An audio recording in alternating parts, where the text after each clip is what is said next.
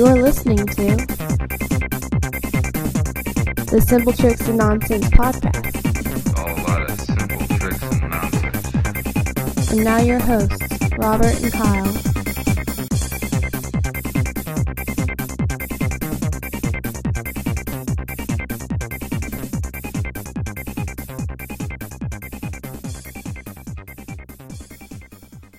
Hello and welcome to show 6.5 of the Simple Tricks and Nonsense podcast. Robert here, it's kind of a filler episode. Kyle's been very busy. In fact, he's going to be gone all week to, some camp or something. So we won't be able to get together and record show 7 for at least another week. I did, however, have the opportunity to interview Chris Macht, the director, writer, and producer of the Star Wars documentary The Force Among Us, and it turned out to be a real fun interview to do.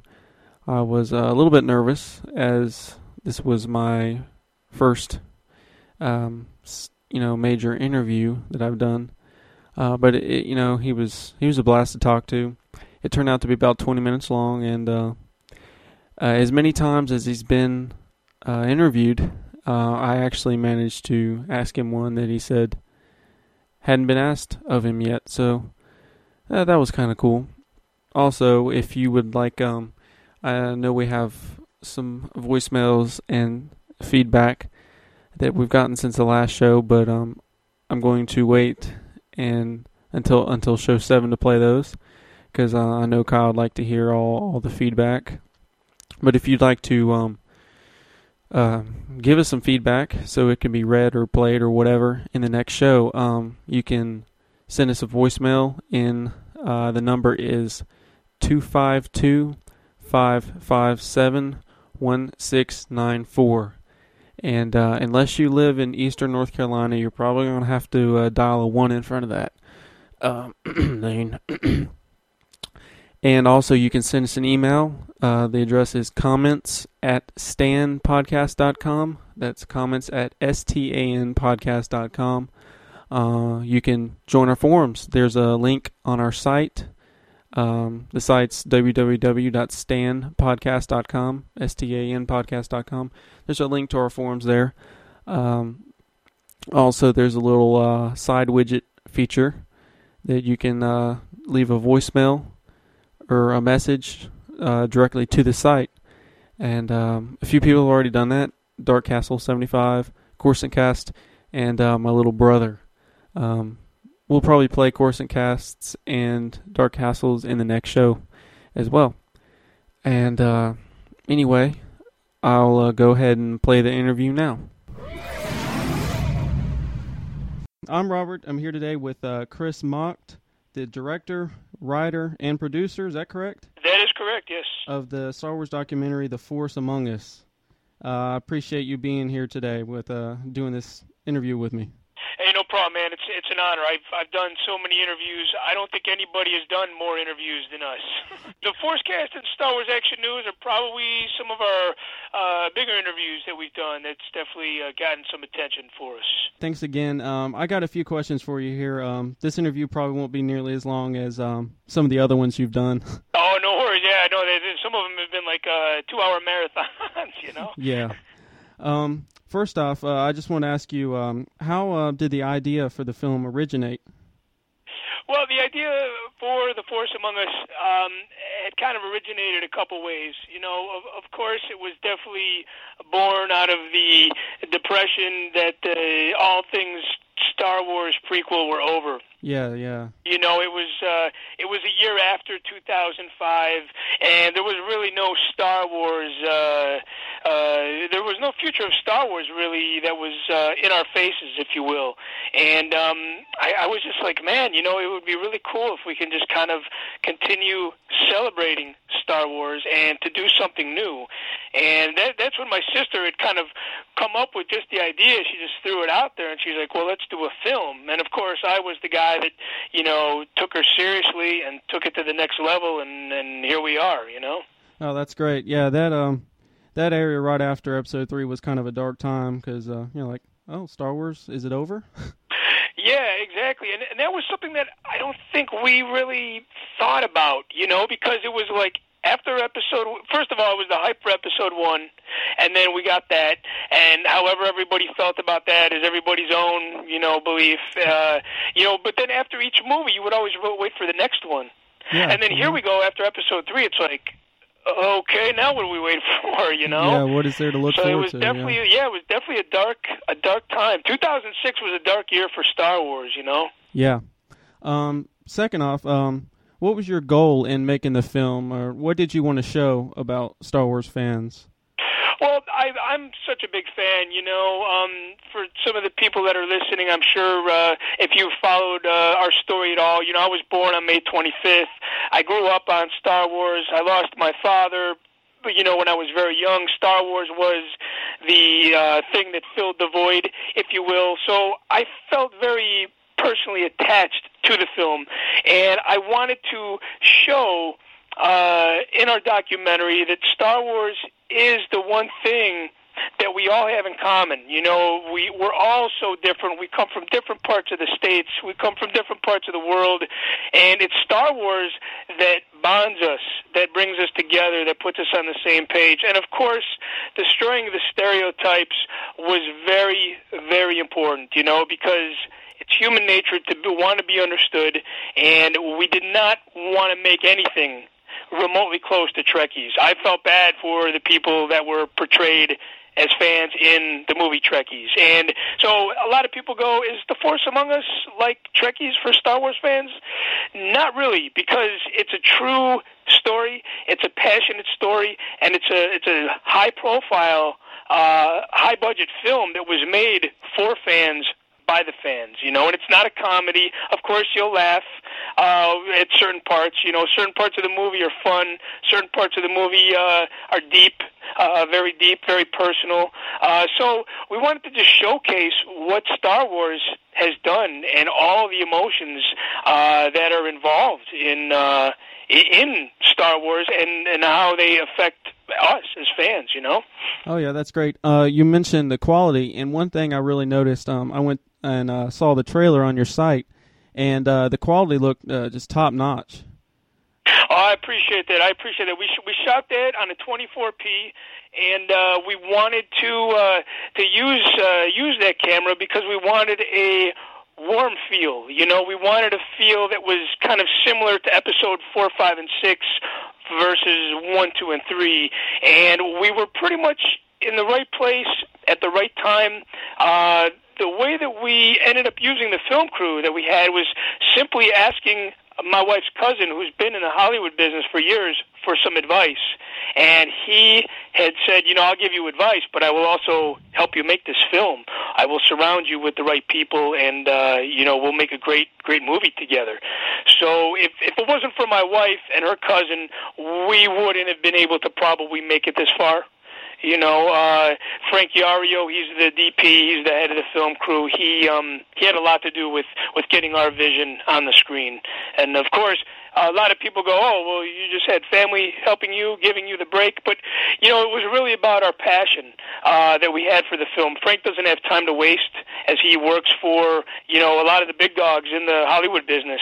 He was very turned on by our passion and said, wow, you guys are so passionate about Star Wars and its fans. I would love to make something this great and help you put it on the screen, Oh, that's great. Yeah, and one thing that really interested me, too, is I understand you guys were actually able to go to Tatooine and Hoth, or namely Tunisia and Norway. Yeah, absolutely. When the bit of Tatooine, Tunisia, in the film is a trip that I had taken in 2005. So we didn't necessarily, there's footage from my trip that was documented a couple years ago, and so we didn't really go there to film The Force Among Us, but my trip to Tatooine that was after episode 3 came out, so that was just another one of those things. And the third thing was I met George Lucas in London that year. So it was the trip to Tatooine, meeting Lucas, and the end of episode 3 that really a year later, it's like, wow, now what do I do type of thing. And so the Tatooine footage is in the film that way. But we actually had an honor to bring the film crew out. There was 5 of us to Finch, and it was an honor because the last people that were there were Irvin Kershner and Gary Kurtz. Wow. So it was very emotional trip. It was very heavy, man, to be a Star Wars fan making a documentary in the middle of the Hoth battlefield, Oh, yeah. and staying at the hotel that the crew had stayed at back in 1979. And that was a great experience. That was definitely once in a lifetime. It was half the budget. It wasn't in the original script. It's kind of a long story how we ended up filming there, but it just worked out for the best, Oh, yeah, I can imagine. I'm obviously a huge fan myself, and just going out there, I'm sure I couldn't resist running around pretending to be chased by a Wampa or something. Yeah, and I think that's the fun thing about it because, the footage in our film is not about, you're not going to see tauntauns and snow speeders running around, but it's about fans from all over the world being in Finch, Norway, 28 years later after they made The Empire Strikes Back. And a friend of mine had seen the advanced copy of The Force Among Us, and he had said that we really did a nice job bringing reality into the Star Wars fantasy world. You get to see Norway as it is, without the special effects, if you will. And it was really, really great to be out there, Yeah, and I'm sure the hotel was a cool place as well.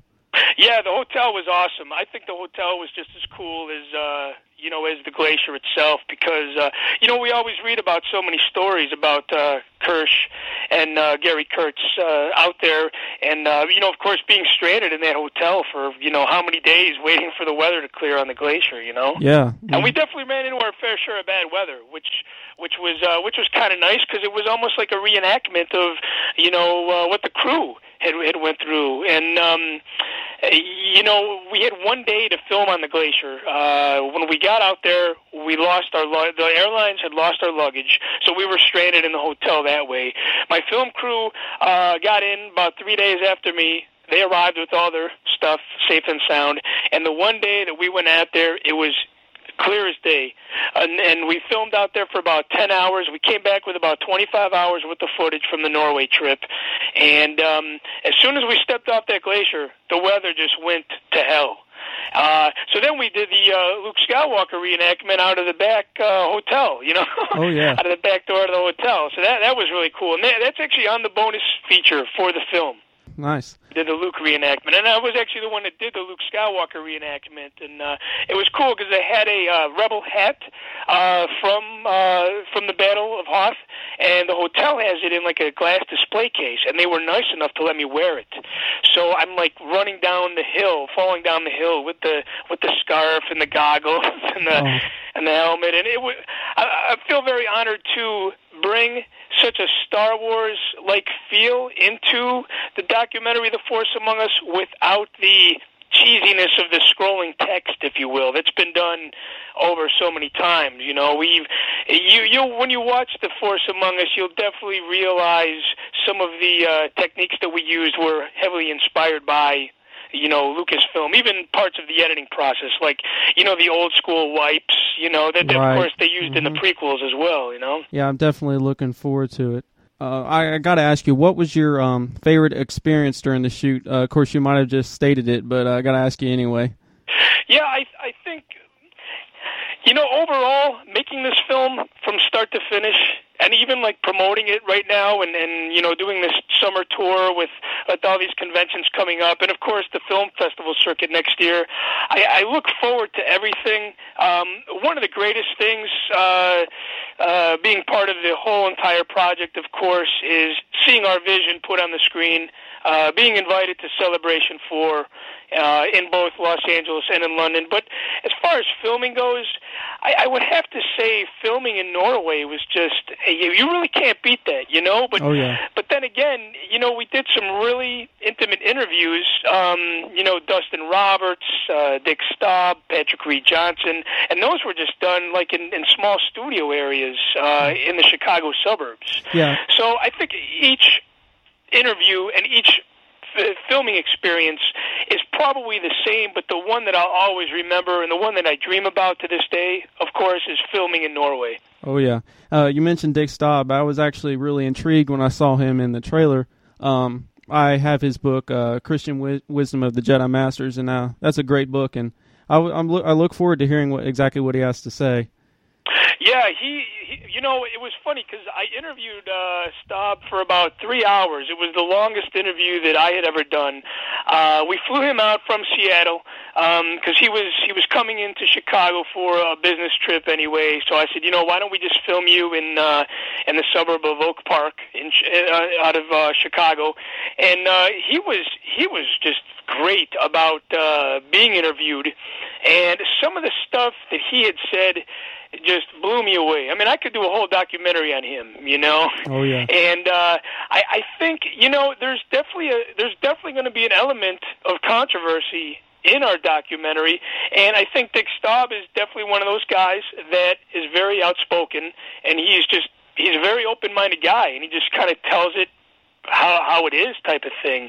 And some of the, when I saw the rough cut of the film, he wasn't in the movie enough, and now he's in the movie throughout the entire film. So I think people that have read his book are definitely going to enjoy him in our film. And the good news is that with the limited edition DVD that we pressed, mm-hmm. we put a lot of his extended interviews as part of the bonus feature. Oh, great. So, but yeah, he's a great guy, and he was amazing to interview. Oh, yeah.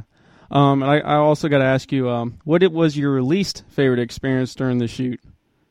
Well, I got to tell you, my least favorite experience during the shoot, if you watch the trailer, you'll see the lightsaber guy. Mm-hmm, yeah. We filmed him in Florida, and it was at the end of about a 12-hour day of filming extras.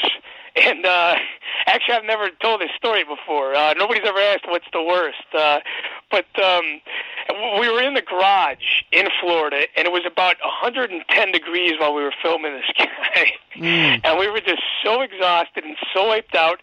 And his interview it had good moments and bad moments. I think between the heat and the end of the day and the fact that we were just tired, and there were parts where the door blew open from the wind, and it was just should we cut? But no, let's not cut because we'll use this for B-roll while he's talking. And I think that was one of those interviews where I was like, man, we're going to waste our time. But now he made the final cut, and some of his interview is very interesting for sure.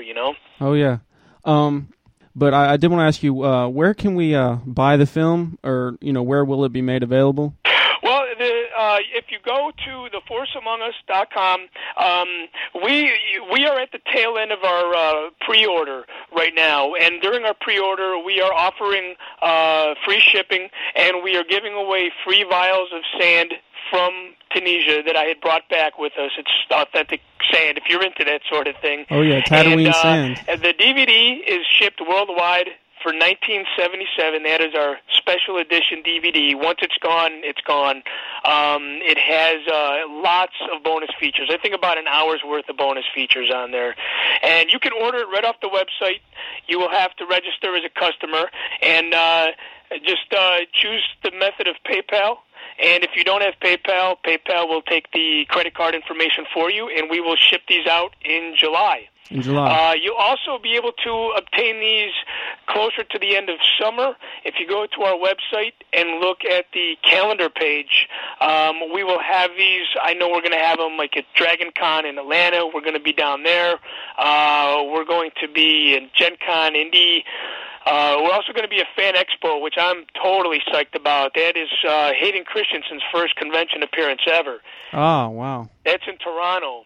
And we are excited about that one just because we're fans of Hayden, Mm-hmm. So that'll be really cool. We're doing a Q&A panel there, and we're going to be selling a DVD there, and we're going to be signing posters for free and giving out a bunch of free stuff as well. So, but right now, that's the only way to get the DVD is right through the website, theforceamongus.com. All right, that's great. Closing, is there anything you'd like to tell the listeners about the film? Anything special? Yeah, overall, I hope everybody enjoys The Force Among Us, as much as we did enjoy filming it, I would expect that everybody will feel a personal connection to the film. And it's definitely a celebration piece. It's all things positive about being a Star Wars fan. And there is some controversy mixed in there. You know, there's the political controversy with the 501st. There's the religious controversy with Dick Staub. Of course, Dustin Roberts has some controversy around him just for being involved in the two big dogs such as TheForce.net and Rebel Scum. Right. So everybody can expect definitely a roller coaster ride while watching this film. And, you know, there's no film that's been done like this before. Last time anybody had seen Tunisia or Norway, it was in, you know, the prequels for Tunisia and, of course, Norway for The Empire Strikes Back. Mm-hmm. And we really did a lot to bring a very authentic Star Wars feeling documentary to the fans, by the fans. So, and help support the cause. This was not funded by some big studio. This was not backed by some big financial institution. It was backed by us, the filmmakers, right out of our own pockets. So we appreciate the support by going to theforceamongus.com and ordering your special edition today. Oh, definitely. I'm looking forward to it. Well, thank you, Chris. It's been a pleasure talking with you. Thanks for coming on. Hey, no problem, man. Thanks for having me, and we look forward to maybe meeting up in person sometime. Oh, that'd be great. All right, take care, man. Alrighty, folks. Looks like I got a surprise guest in the studio via Skype with me today. Dark Castle 75, once again, who was in our last show, has been kind enough to help me fill out this filler episode of the Standcast. So, thanks for being on. Yeah, it's great to be on again. Doing nothing as usual, so I'm always here to help. And since you're too lazy to do your own podcast, you can just be on other people's. Yeah, that's about the gist of it. Alright, basically all I said earlier was the show info, please give us a call, the usual stuff, and played the interview, which you got to hear before anyone else. That's the benefit of being on AIM at the right place at the right time, chatting with me. You might get an inside scoop because I'm just like that. So you already got to hear that. Yeah, I did. Alright, I got some stuff on my show notes that I was planning for discussion on show 7, which you might like to discuss as well. Let me pull them up. First thing is, what the heck was that? Oh, Probably me going away. that's what it was. I was watching Star Wars Episode 6 the other day with my little brother, and I love the movie. It's tied for second place with Empire for me. But there are some things that I notice that just get on my nerves every single time. And one of the main ones is when the Super Star Destroyer, I guess it's the Executor or Executor, that is one of those Star Wars things that will, never be resolved. Is it Han or Han? Executor, Executor, whatever. Anyway, when it crashes into the second Death Star, not only does the second Death Star look way out of proportionately huge, because the Executors, I forget how long it's supposed to be, when you look at it crashing into the second Death Star, there is no curve to the surface at all. So it's like the size of a planet, basically. I mean, now I know it's supposed to be like a small moon, but it just looks way too big. And the second thing is when it does crash, it's so obvious that they've got a gas jet or something doing the explosion, because you can see the flames just shooting out of it. It just looks wrong to me for some reason. Well, you gotta look at the technology they were using at the time. You gotta give them the benefit of the doubt about that. Yeah, you kind of gotta use your imagination on it going in and stuff like that. And really, in space, there would be no such explosion like that because the amount of oxygen required to make that explosion would not be on a ship that small. Right. But the just the size of the second Death Star itself was the main thing that bugged me. Well, I like it crashing in, to be honest, because it just like it's the Rebel Alliance stabbing into the heart of the Empire. And it's kind of like a big moment, you know, a sign that everything is going to be good for the rebels and good is going to return. Right. But yeah, I like the concept of it crashing, but what I was saying is just the size that they portrayed the second Death Star as. I mean, there's literally the Executor crashes and there's a pretty big wide shot, but there is no curve at all to the surface of the Death Star. And from what I understand from measurements I've seen, that you should see just at least a little bit of curve to show that you're not, I mean, it just looks out of scale to me. Well, I'm looking at actually the picture right now, and I mean, I think they've adjusted it on the newer releases to, like, they've probably bowed out the picture a little bit. But yeah, there they tilted the camera a little bit to give it. To be honest, I hate the surface of the Death Star. It just looks so plain, and I don't know. It just seems way too massive. You're right. It is too massive, and I don't know. Yeah, it's just one of those things that bugs me. Another thing that intrigued me and kind of grossed me out in the Jabba's palace, the dance scene, before the special edition dance scene, there's what's her name, Ula, and then the fat dancer. Like it's just they're finishing up one. Then they go into the special edition. Now, apparently, according to a book I picked up at or I was just reading at the bookstore, Essential Guide to Alien Species. Apparently, not only is she fat, but she apparently has 6 boobs as well. Now, that was just kind of weird. Well, you know, it's a galaxy. You know, there's many different types of species. Maybe that's attractive on another planet, but not on this one.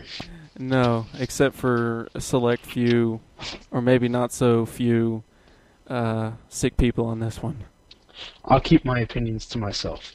Good man.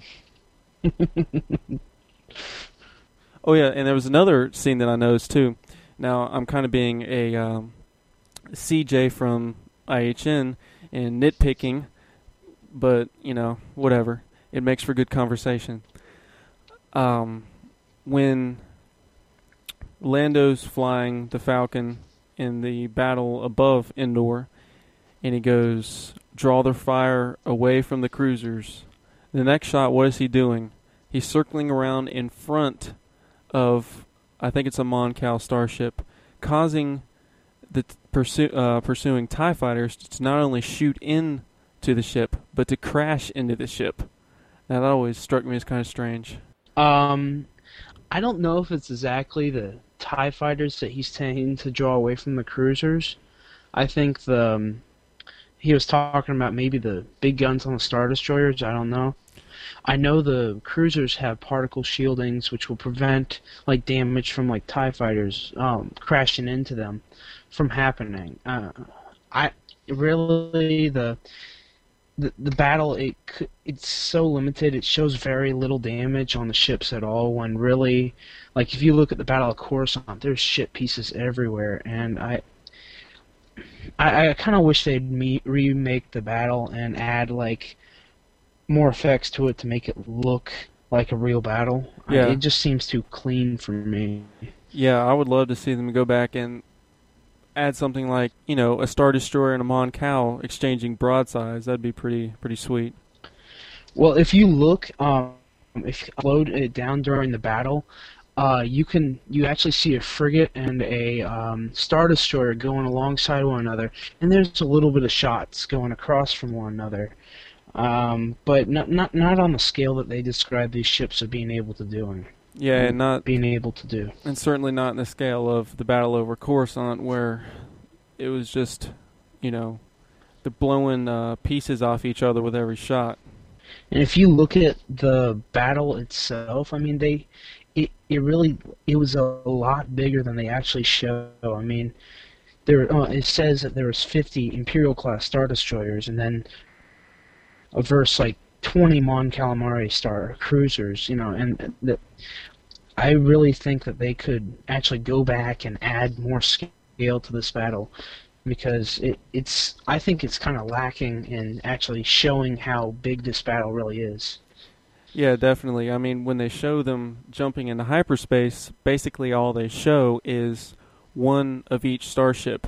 I mean, they got one Mon Cal. I mean, I think there's a couple blockade runners and then the medium-class transports, but you only see a handful of cruisers jumping, and I'm sure that, I don't know how, I'm not real clear on the logistics of this one, if they all converged on it, or it would make more sense that they did actually mass near Sallust, I guess it was, and then jump, but it only shows a handful of them jumping into hyperspace, and that was kind of weird. Yeah, that is true. The whole jumping, like, I thought, wow, they got a really small fleet to be doing what they're saying to be doing. I don't know, it's sort of like the last battle at the end of KOTOR. Like, it looks like the Republic fleet is incredibly small, and then if you watch the cutscenes, it's like all of a sudden they got like 20 more ships than they actually had in the beginning.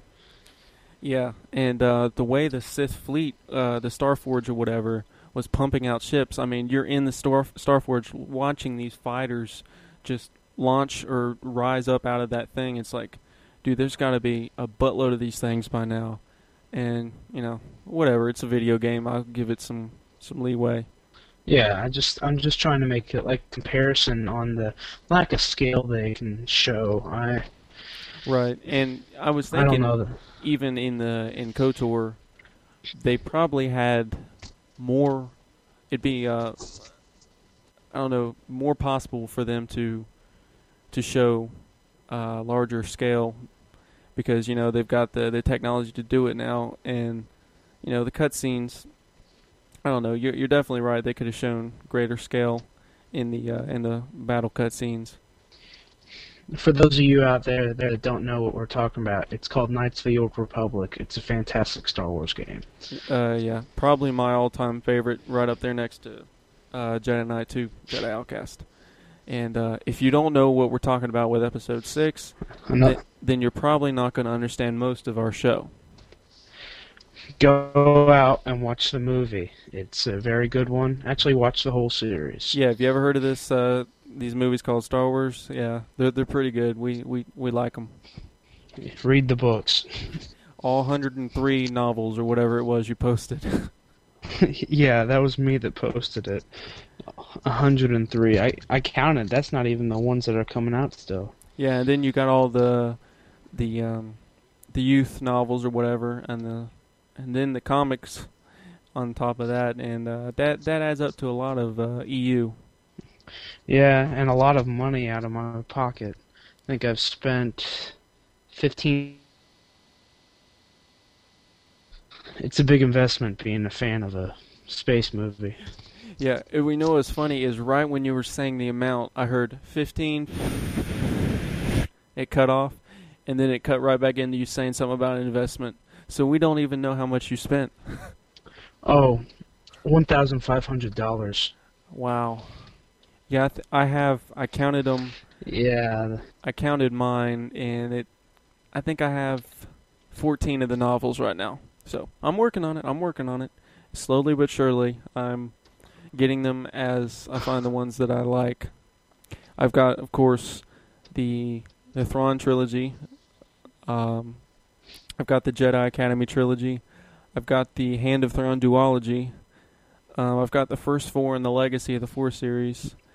I've got Darksaber, and while on vacation at the beach, there was one of those library book sales where they're selling paperbacks for 50 cents. And I got one of the Black Fleet Crisis trilogy, Shield of Lies or something like that. Yeah. Yeah, I haven't gotten into that one yet. I need to catch up on the Legacy series first. Yeah, I'm not going to even describe what books I have. Well, you worked at Media Play. No, I practically lived there when I was going there and buying them. Oh, okay. I see.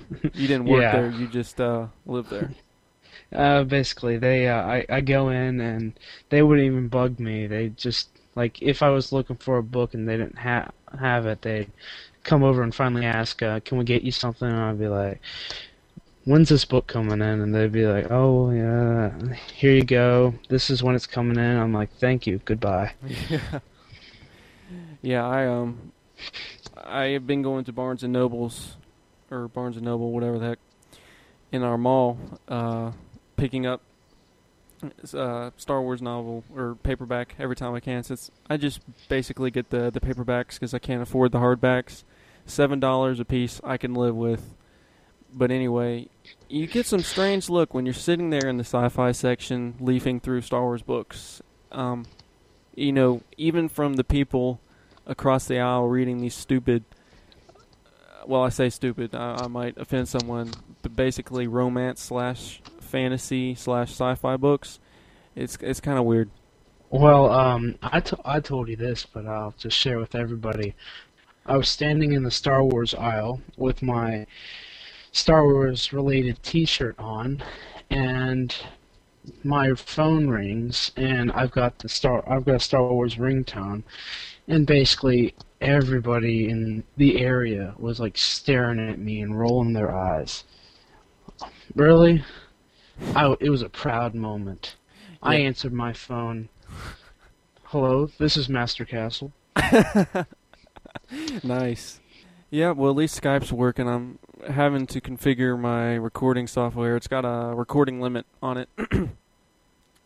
Anyway, but yeah, as far as... Oh. I don't have Star Wars... Well, I do have the Star Wars ringtone, but I only have it for when certain people call, and it's like...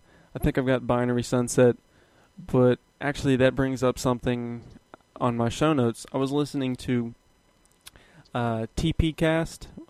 It's a guy actually on my boards and IHN's forums, Qui-Gon's Jinn. He's got his own show. It's mainly revolving around... He does some videos. Actually, it's him and two other guys. They do Pirates of the Caribbean spoof. He does edits together some Star Wars music videos and such. But anyway, I was listening to his show, and his phone went off, and it was the Cantina song. And you hear the other two guys laughing in the background at him. It was pretty funny. But I was like, you know what? You just got to wave your Star Wars fandom in their face and be proud of it. Yeah, I hear you. It's either people will accept it or they'll just have to get over themselves, because I'm not going to be a non-fan, and they're not going to make me not be one. Yeah, I'm definitely way too... Did I say that right? I think so. I understood what you meant. There was actually... 5 seconds later. I was actually listening to another of Star Wars podcasts. There seems to be the so-called Big Four or Big Five, whatever. One of them is Voice of the Republic, and they actually did give us a shout-out in one of their latest shows. Might have been 2 shows ago now, I'm not sure. So thanks for that. Thanks for the little bit of plugging you gave us by mentioning our name. And we'll plug you right back. Voice of the Republic. Check them out on iTunes. Good Star Wars podcast. Not for the kiddies. Just say that. I think they're pretty good. Yeah. They're very opinionated, and I enjoy it. Yeah, they're definitely really good and really funny. Their discussions are really well thought out, and they can actually go on for a long time. And it's really interesting stuff. It cut me out again. Alright, well, it seems to be working okay, except for the occasional cutout, I guess. Yeah. I can definitely see this is working a lot better than last time. I don't sound high, do I? What's up? How are you doing? Oh, that was pretty funny. My sister got a kick out of it. Yeah. I Anyway, got a kick out of it when I was listening to it a few days later. yeah, I bet. Anyway, so there's a shout out to Voice of the Republic podcast. Check them out. Oh yes, something I didn't say at the beginning of the show: iTunes reviews. We have, last time I checked, we have 3, and one of them is from Dark Castle 75 himself. Thank you for that. And one is from G-Wing, who's on our boards. You're welcome. Is on our boards as well. One is from Dooku Man, who's also on our board, so appreciate that. Luckily, they're all 5-star reviews, so that's always nice to see. So, also, some of you may be listening right now, saying to yourselves, "Wait, I already left a review." Yeah, if you didn't maybe didn't understand what we were saying before, we had to switch our RSS feed, and iTunes didn't cooperate, so we had to resubmit it. Once we did that, it wiped out all of our previous reviews. We were up to 7, and then they had to wipe it out. And now, we're back up to 3, and I'm confident we'll get back up to 7 and more. So, if you could do that for us, it'd be great. Alrighty, I had a rant scheduled on here, and it has to do with something, a problem you know well, because you've experienced it, when I was having problems with it, is my internet. For a while, and especially if you listen to Show 6, you'll hear... Oh, yeah. You'll hear Dark Castle on Skype, and like you said, it kind of sounds like he's high or cutting in and out or whatever, and it was frustrating. And then it got worse.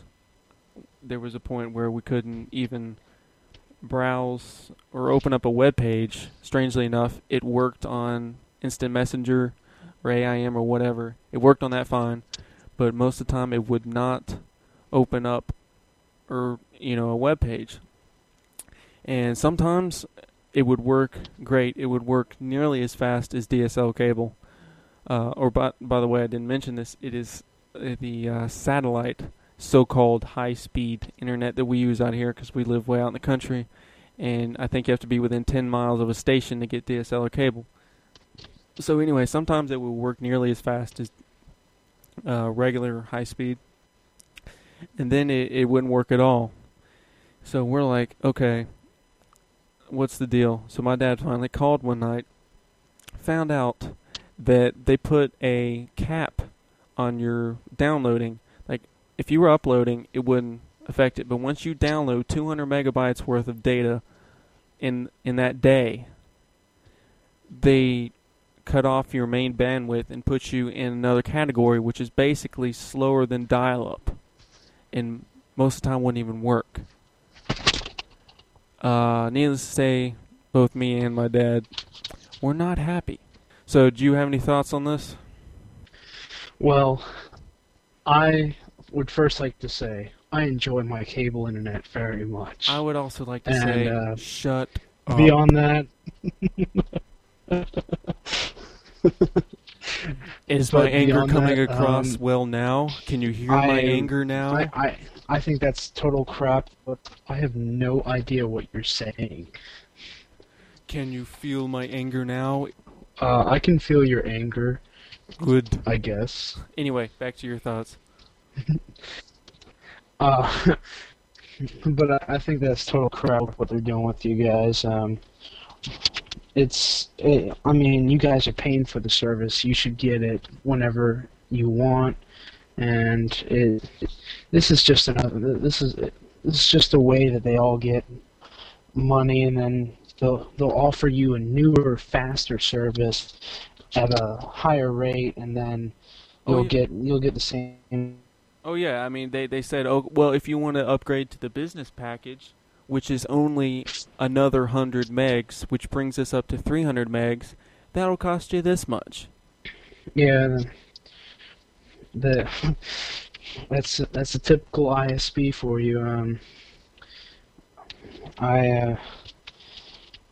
It's all just a screwed up system. Like, I'm sitting here in my room on wireless, and then if I were to turn on the other computer, it'd kick me off wireless, and it's just crap like that. Really, it would kick, it would kick you off wireless. The internet should be accessible to everybody. Oh yeah, I have to reset my IP address all the time. Does it to my dad's laptop as well, which, by the way, is a fantastic laptop. Don't be doing that on my show. Oh, you mean how Microsoft is better? And, looks like we lost Dark Castle 75. Sorry about that, folks. I don't know what happened. It's always good to have another opinion on the show. Mine is that... Never. Mine is that Windows doesn't hold a candle to the Mac operating system, but that can be... Well, look at me. I'm recording with 2 Windows running machines right now, so... I'm caught in between a rock and a hard place, I guess. You're caught in between a superior system and a too expensive system to buy. Are you referring to the too expensive system? Are you referring to a Mac in that one? Well, yeah, of course. I mean, All have you right. seen the prices of the MacBooks lately? My lord. Well, listen to this. All right, comparing to like a Toshiba, not to a Dell. All right, here we go. A MacBook, granted it's 13 inches or 13.3 inch screen.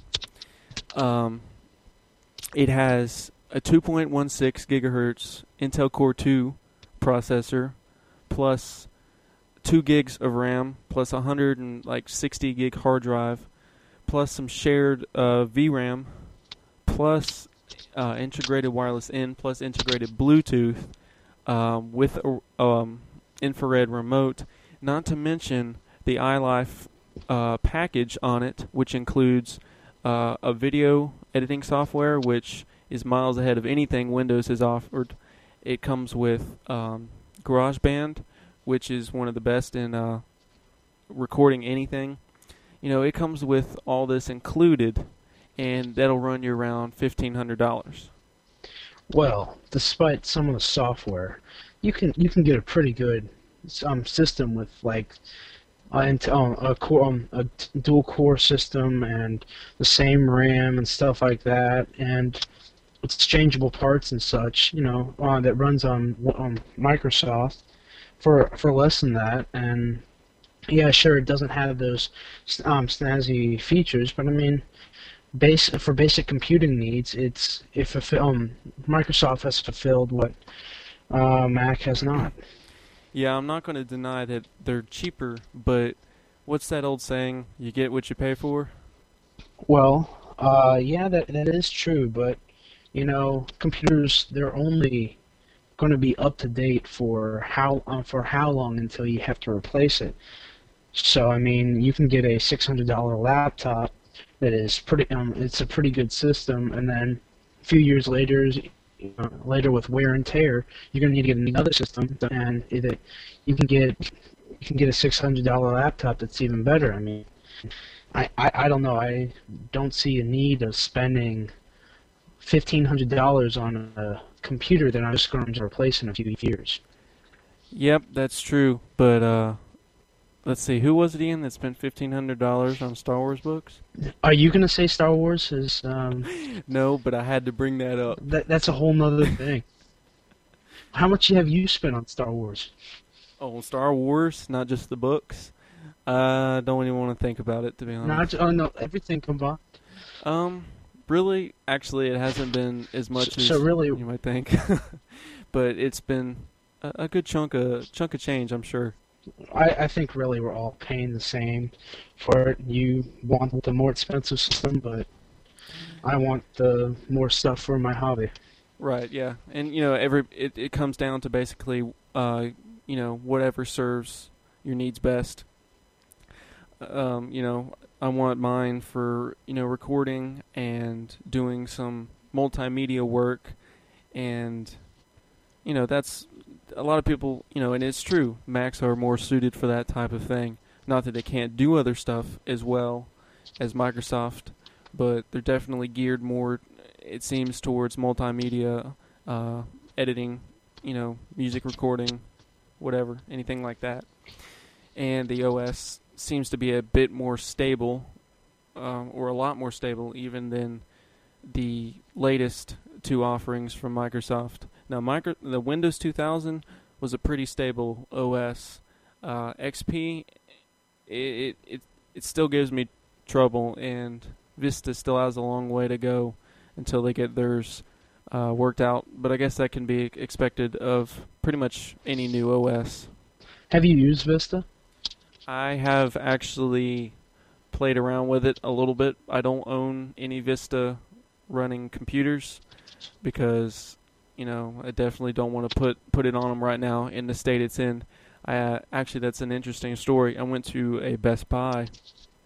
I was looking at their new laptop, and of course they're all coming with Vista. 3 out of the 5 laptops on display had locked up while running Screensaver, and you could not do anything with it. So I thought that was kind of amusing. Well, my dad's laptop runs on Vista, and it takes some getting used to, but I mean, I think it's a little more solid than XP can be. I've had some serious issues with XP, but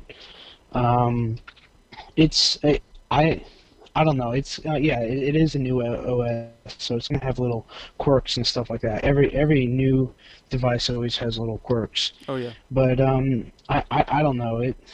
It's just a completely different system. Yeah. And what's funny is they actually took cues from the Mac OS. If you look at, say, like, I think Vista has a sidebar with widgets on it. You look, Mac OS 10 has been running that for a while, and just the eye candy included in Vista pulls a lot from the Mac OS. So they're getting more and more alike, it seems, and it's to be expected, I guess.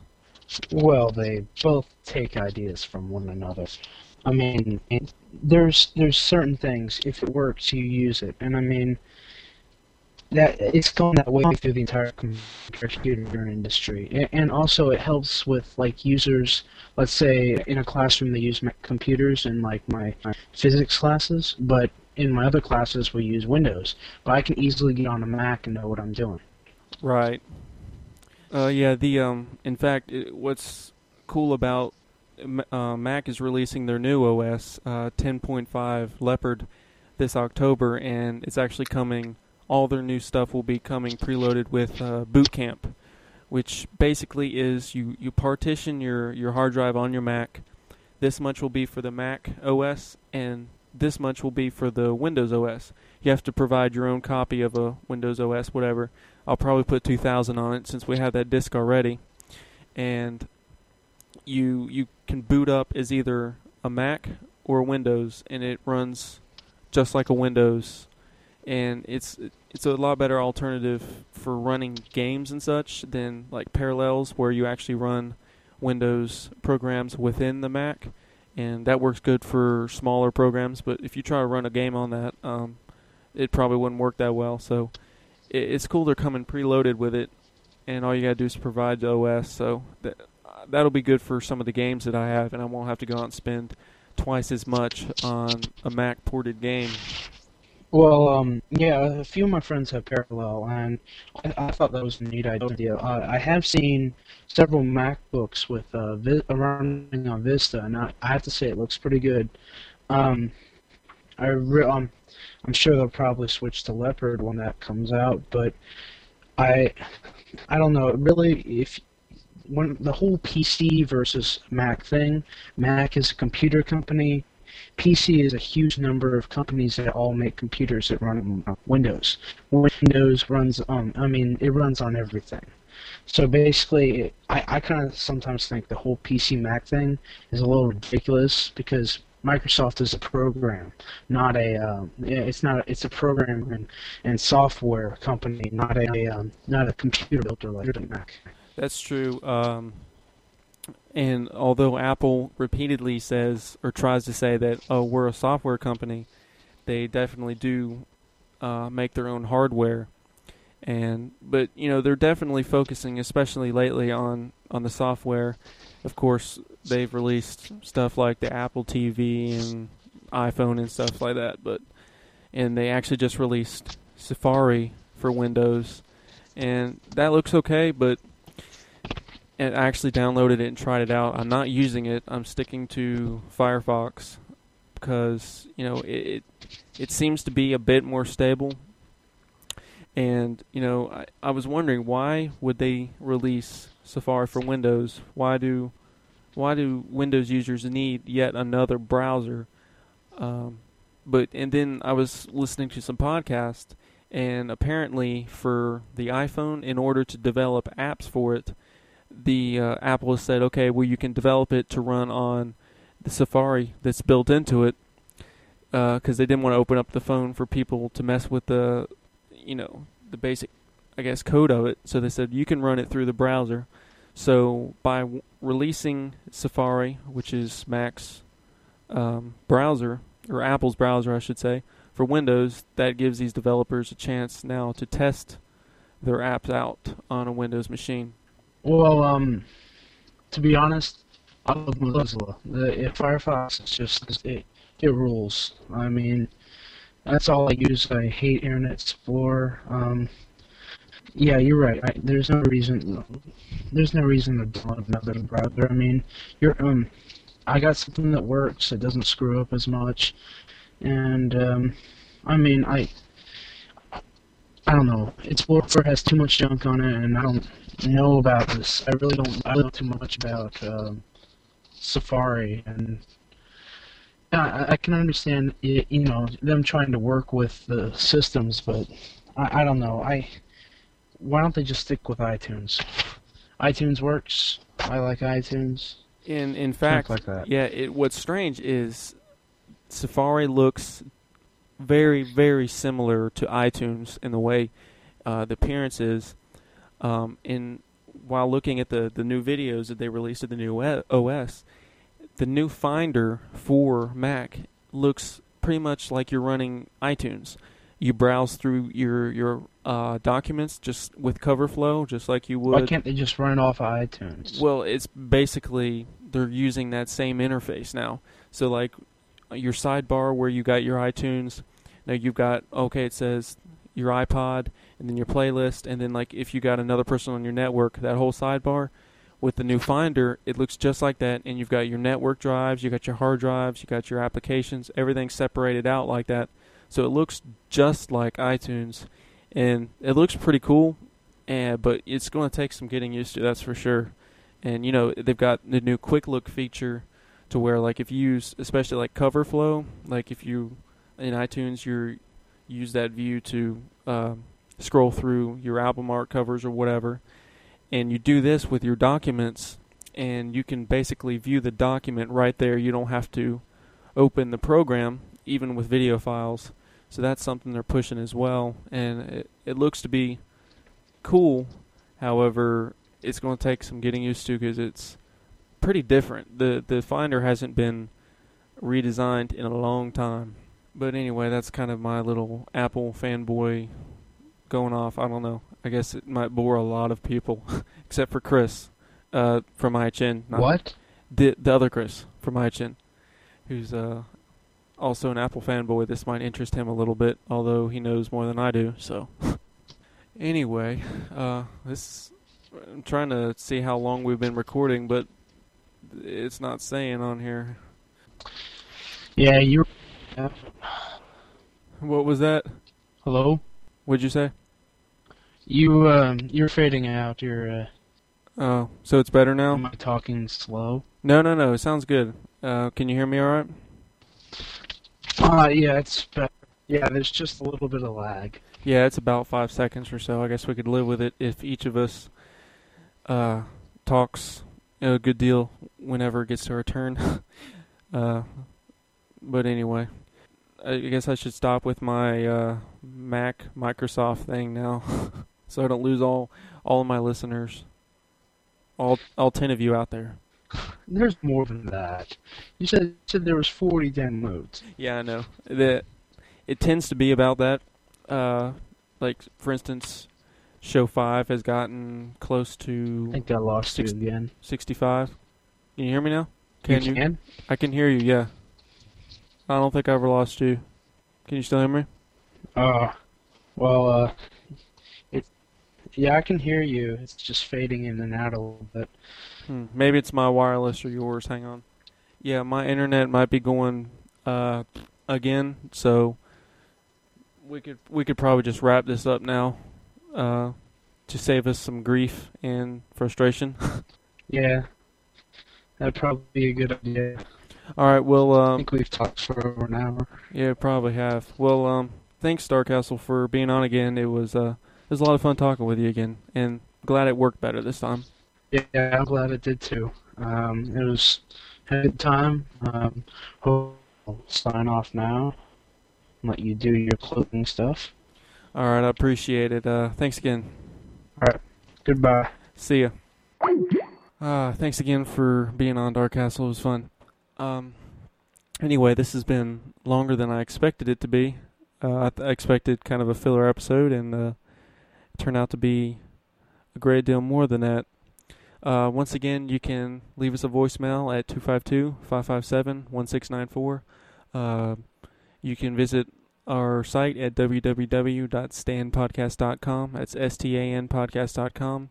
There's a link to our forums there.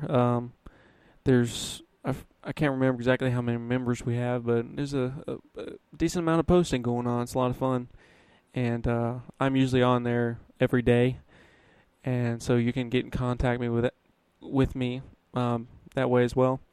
If you'd like to send us an email, you can do so to comments@stanpodcast.com. Or if you have any host-specific email to send us, you can do it by sending it to me at robert@stanpodcast.com.